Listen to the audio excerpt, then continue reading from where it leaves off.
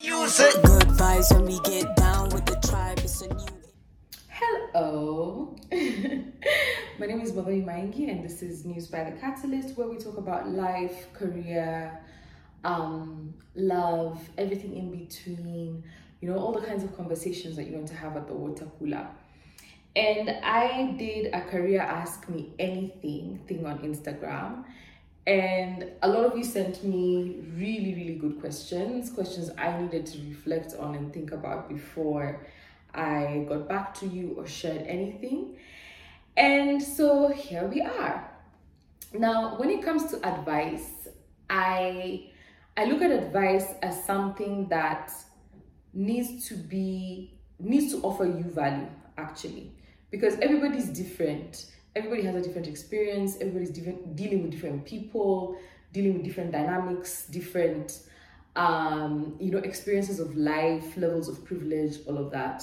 So when you listen to advice, or rather when you listen to this, take it with a pinch of salt, because we do not have the same lives, but also take it as, does this advice offer me value, right? So if it offers you value, then it's definitely something that you should listen to. But if it doesn't, that's also fair, by the way, right? And that's why you have, or rather we're lucky, we live in an era where you can go in and access different people saying different things, and you also have your personal opinion, and you're able to actually formulate that and then take that on board to add value to your life. So that's just to set some context. Great, so we've set the context of how I take advice, or rather how I think people should take advice, which is that make sure that the advice that you take is something that can apply to your life, number one. Number two, understand that person is coming from a very different context, a very different reality from the reality you are living. And so therefore the advice they're giving you sometimes might not be useful.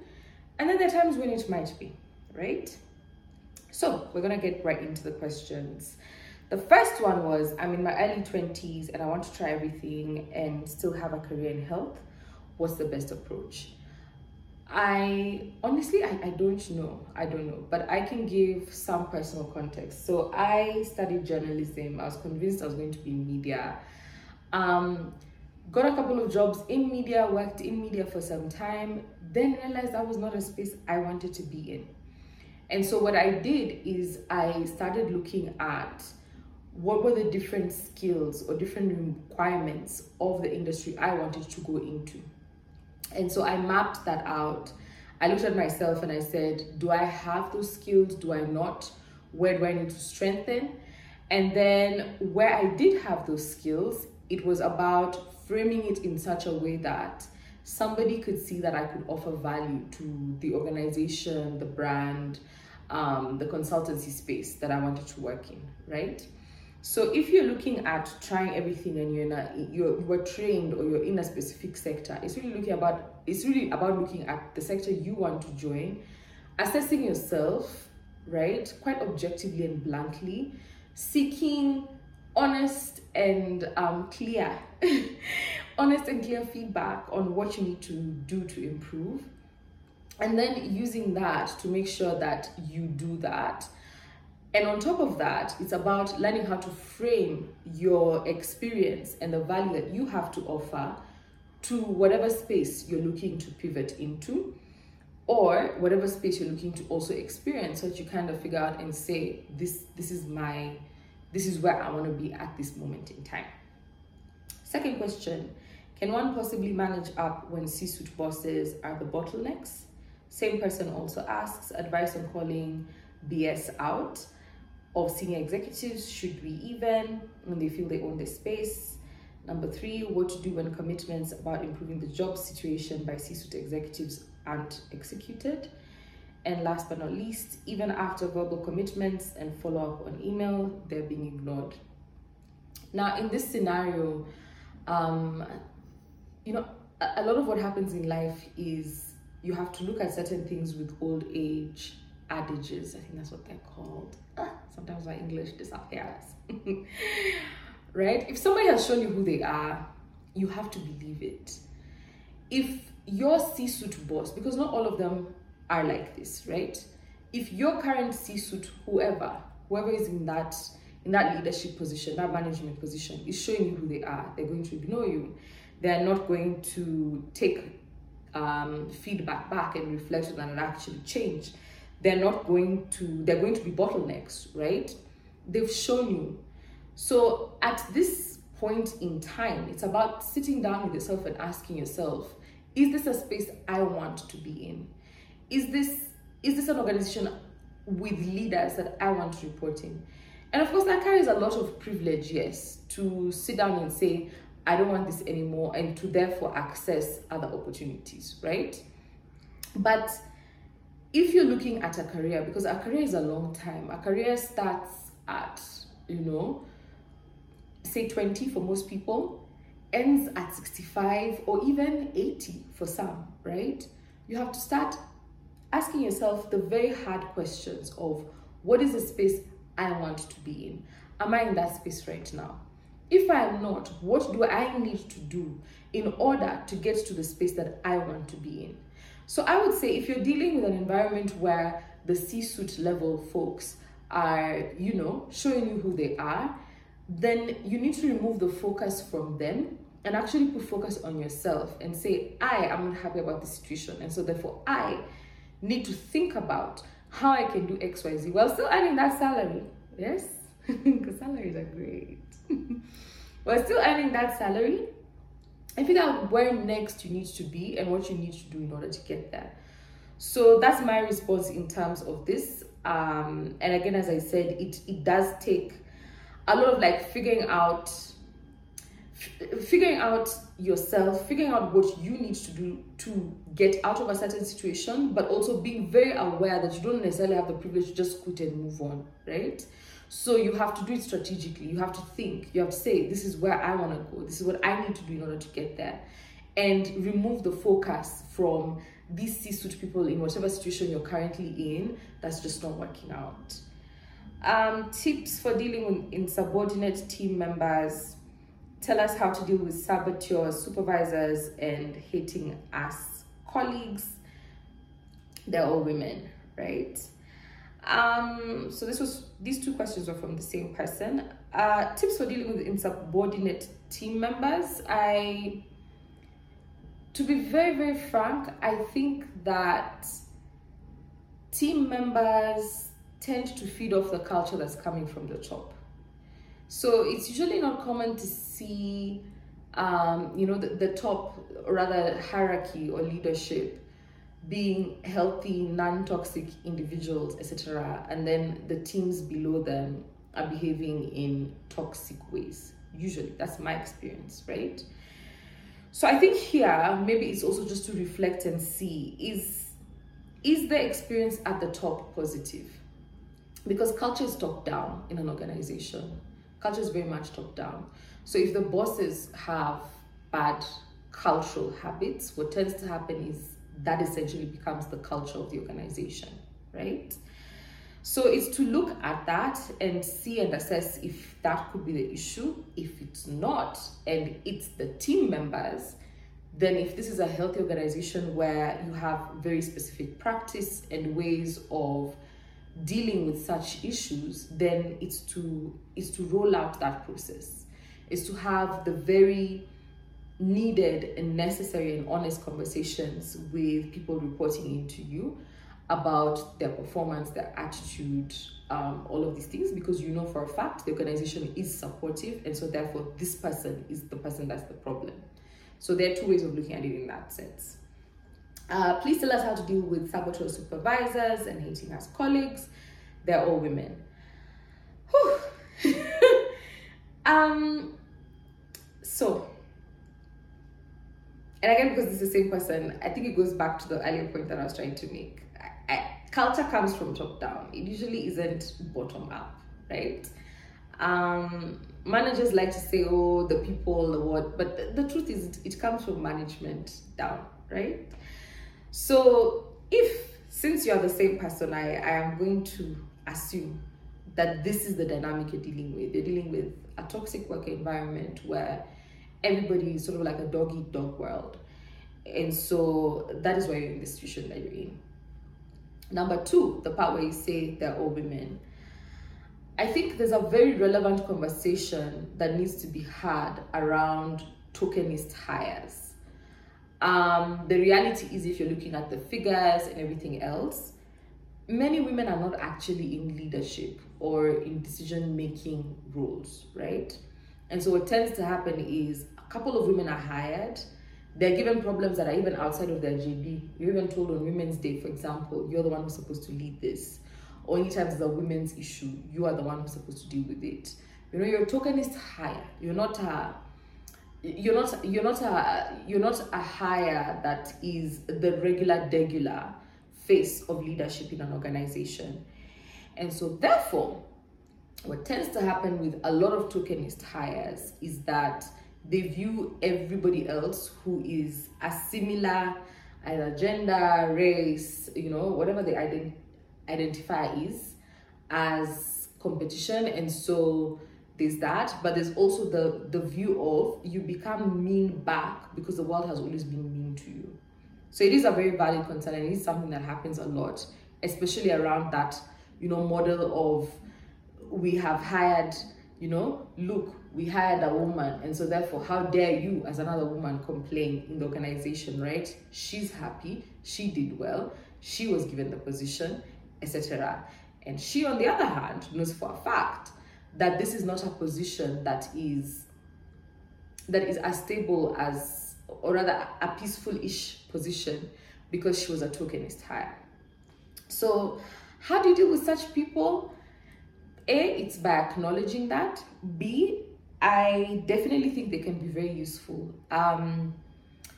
In my career, in moments where I was struggling with understanding what it takes to get to certain spaces, I actually look for those kinds of women, because they're never afraid to tell you your business, and they'll be blunt. Like, they're not going to shelter your feelings or whatever. They'll tell you everything from the way you look to even how you smell, maybe how you speak, how you walk into the office, all of the things. They'll tell you, because that is the nature of who they are.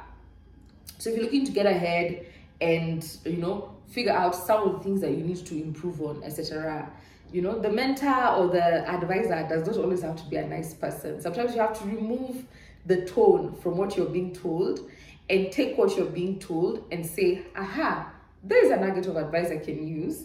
Granted, it came in a mean way, but you know what? It's a nugget. I'll use it. We keep it moving. Should we question secret hires, secret projects when in leadership positions? Man, you need to weigh that out. You know your organization and their level of being accepting of questions and transparency and all of these things. So I would say wait out. Sometimes not all battles are worth your time, right? Like I like to say, you don't always have to be the activist in the office, yeah? Sometimes just do your job, go home, figure out how you're going to move to the next one, right? So not all battles are worth fighting, but you can wait out and then see for yourself. How do you professionally ask HR to grow a spine when they're being bulldozed by C-suite execs? HR is not bulldozed by anybody. HR is there to help a C-suite executive hire you, keep you happy in terms of retention, and also fire you. So HR is not you, the employer protector. They're there to actually achieve very specific business objectives, and that involves personnel, yes, but they are not those people. Yeah, they're not those people in any organization. They're there to work with the hiring managers and your direct managers in order to achieve very specific business goals. Are there really wicked HR people? Yes. Just like in any department, position, or whatever, right?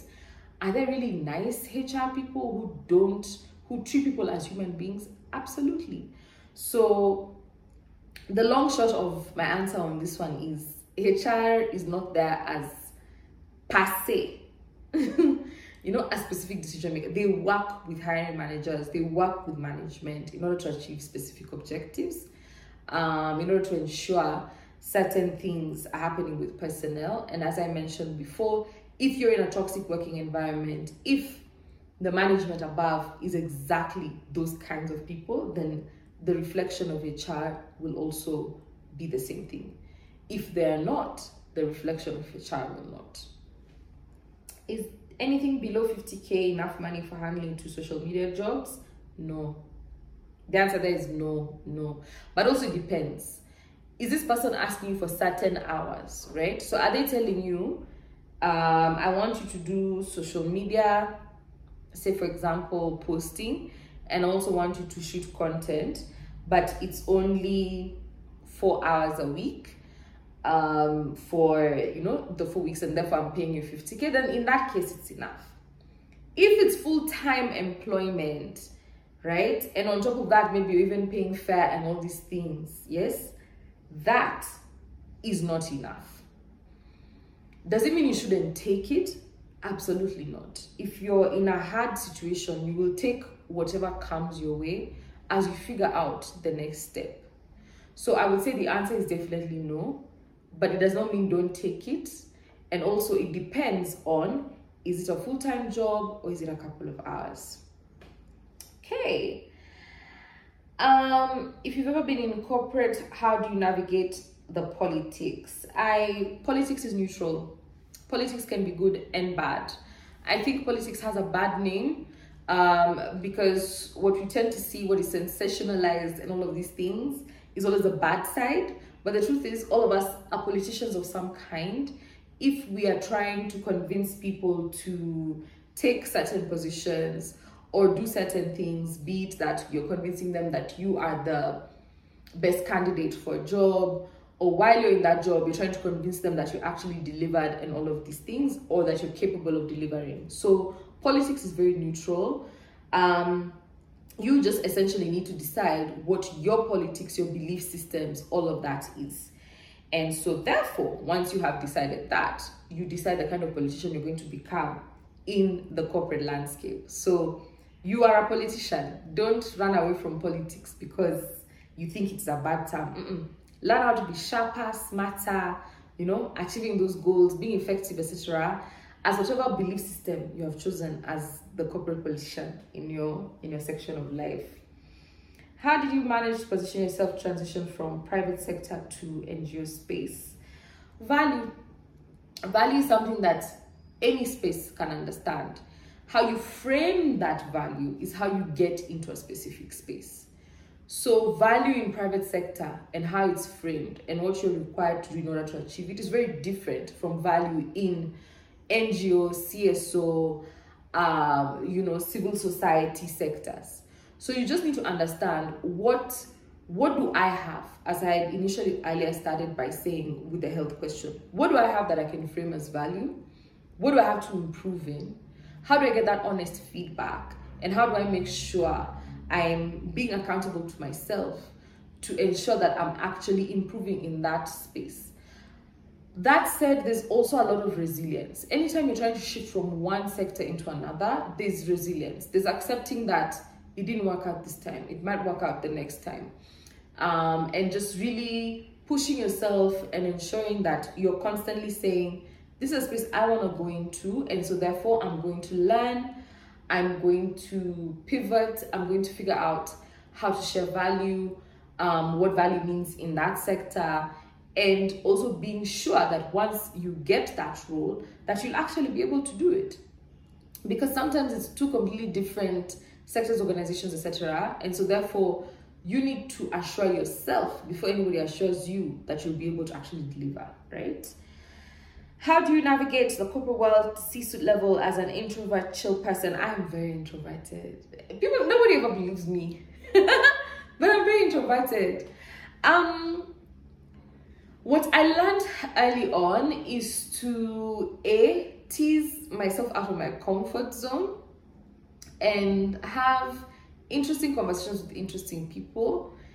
Number one, people I find fascinating, I'll be like, let me figure out how to have a conversation with them. What I was lucky on is that because I started working and really having an actual career in the era of digital, right? And so I was able to do it comfortably as an introvert by, when I was younger, sharing my ideas, engaging with people, going to certain forums, making sure I was at spaces that I have, and all these things, right? And that allowed me the safety of not always having to be around people through using digital channels. So if you're able to do that, then definitely do that.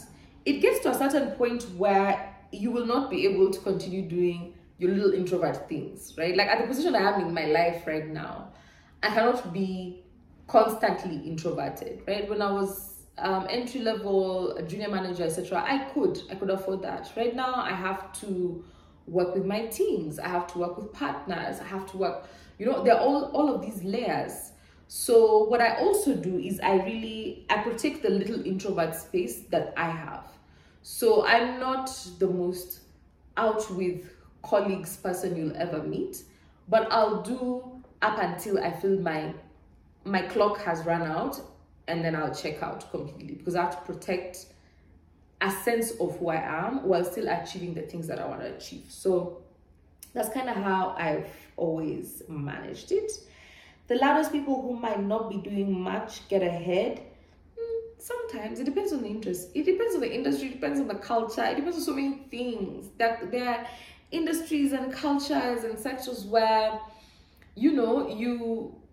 the quiet ones are the ones that do, or rather that get ahead, right? So you look at spaces, for example, people who do research or people who do policy papers. That takes a lot of centering yourself, taking a step back, putting all the work together in order to present it to whatever entity you're presenting it to. So it's not always the case. And also you'll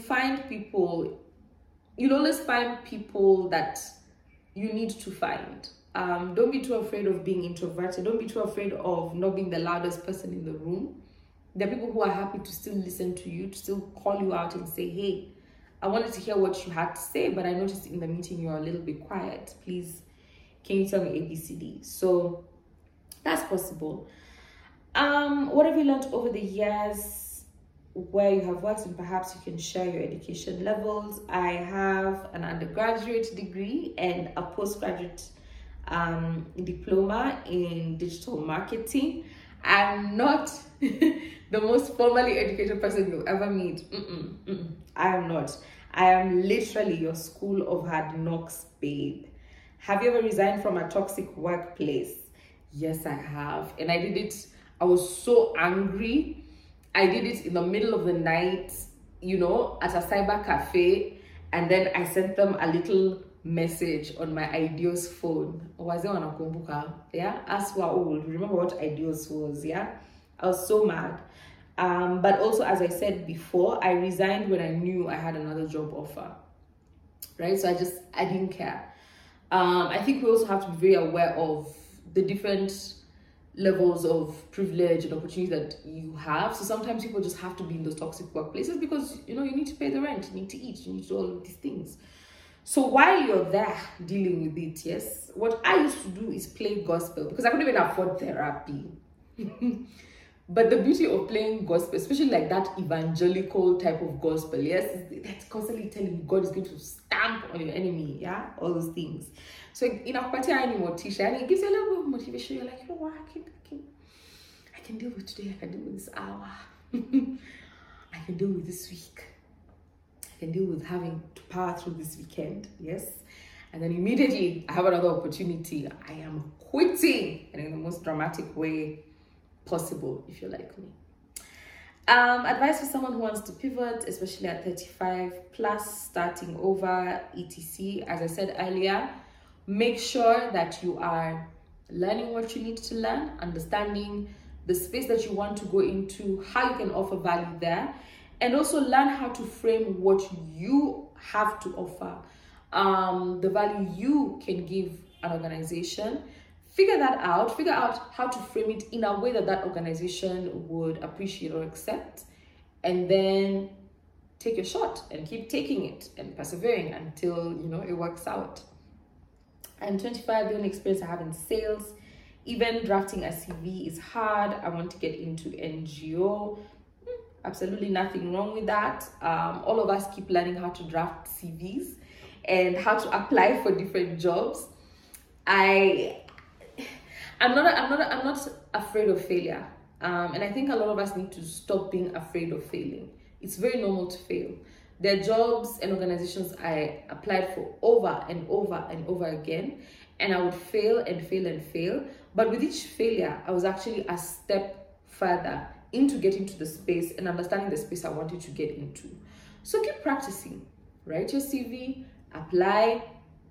Maybe sometimes it doesn't even go through. You don't even get the interview. Sometimes you even get the interview. You learn something from that interview process. You understand from the questions they're asking you, maybe this is how I need to tweak my CV for the next application, right? You do that again. This time, not only do you pass one interview, you actually pass maybe 3. Maybe you're even one of the last few candidates, right? You keep refining, you keep trying, you keep doing it. Failure is not always a definitive no. Sometimes it is try again, right? Sometimes it is tweak yourself, right? So it's not always a no, and it doesn't mean that you shouldn't keep trying, keep tweaking, keep improving. That's definitely something you should do. How do you move up vertically in your career? This horizontal one is making me feel used. I think there's a lot to be said in terms of working horizontally and learning from other colleagues that come from other departments in order to bolster up your knowledge and say, based on my experience and what I'm able to offer, I can do this. But also based on the work that I have done with different people in different departments, etc., this is what I've learned, and this is therefore what I think we should be doing, or rather I could offer to your organization, considering that there are similar people or rather similar dynamics that I will have to work through. As you go up in your career, it less and less becomes about the work with you and your team. It increasingly becomes the work with you and other stakeholders, right? And so if you've been good at working horizontally, you're also able to be good at working upwards. So it's really, really, really about framing. Okay, and then I've tried everything. I know how to move jobs for years, revamped CV, but nada, what's missing? Again, as I said, failure is not always a no. Failure is about, you keep trying, you keep going, you try again, you learn something new from the process in which you are in, and you keep going. I think one of the hardest things about a career and everything else is that it feels so personal. It feels like it's your self-esteem that's being attacked. And so therefore, once you deal with that emotion of, is it that I am not good enough, right? You deal with it and you say, actually, I am good enough, because I'm good enough to keep trying, and I'm good enough to keep learning, and I'm good enough to keep, making sure that I'm getting the right experiences in order to get the thing that I want, right? So I would look at it in that way. Okay, a lot of these questions are very similar, so I'm going to move up. How to negotiate better.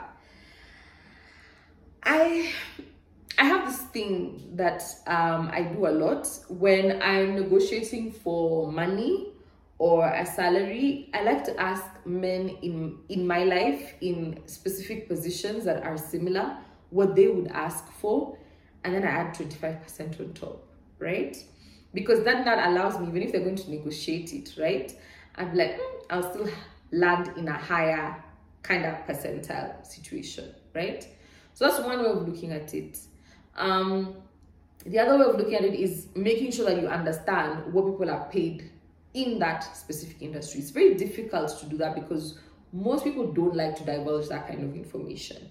However, increasingly, it has become something that a lot of HR departments and leadership in management have started to do, because it allows you, A, to attract talent, but B, it allows for a lot more transparency and healthier working culture if people understand what is being offered at a certain band or a certain level, and how you should be paid based on that. but you don't always have to be paid in a band. I promise you this. Yes, sometimes because they really, really want you, they will even pay above band, but it's usually not that high, right? So A, ask a man. B, make sure that you understand what's being paid at that band. C, definitely increase it by 25% in order to, in case they negotiate, then that can work out. D, which is a possible scenario as well, they'll just tell you they can't afford you, right? And so you have to deal with that understanding and repercussion of saying, okay, I tried my best in terms of the negotiations. They've said they can't afford me. Am I comfortable with receiving what they are able to afford to share, to sort of pay me, right? And if you're not, then you just say no. Yeah. How to renegotiate your salary once you've joined a company and notice the work that you do. This is something I personally do not have much experience in. I know that people who are very good at doing that. But again, I think it goes back to that point of framing, understanding how to frame your value and your worth, but also shop around.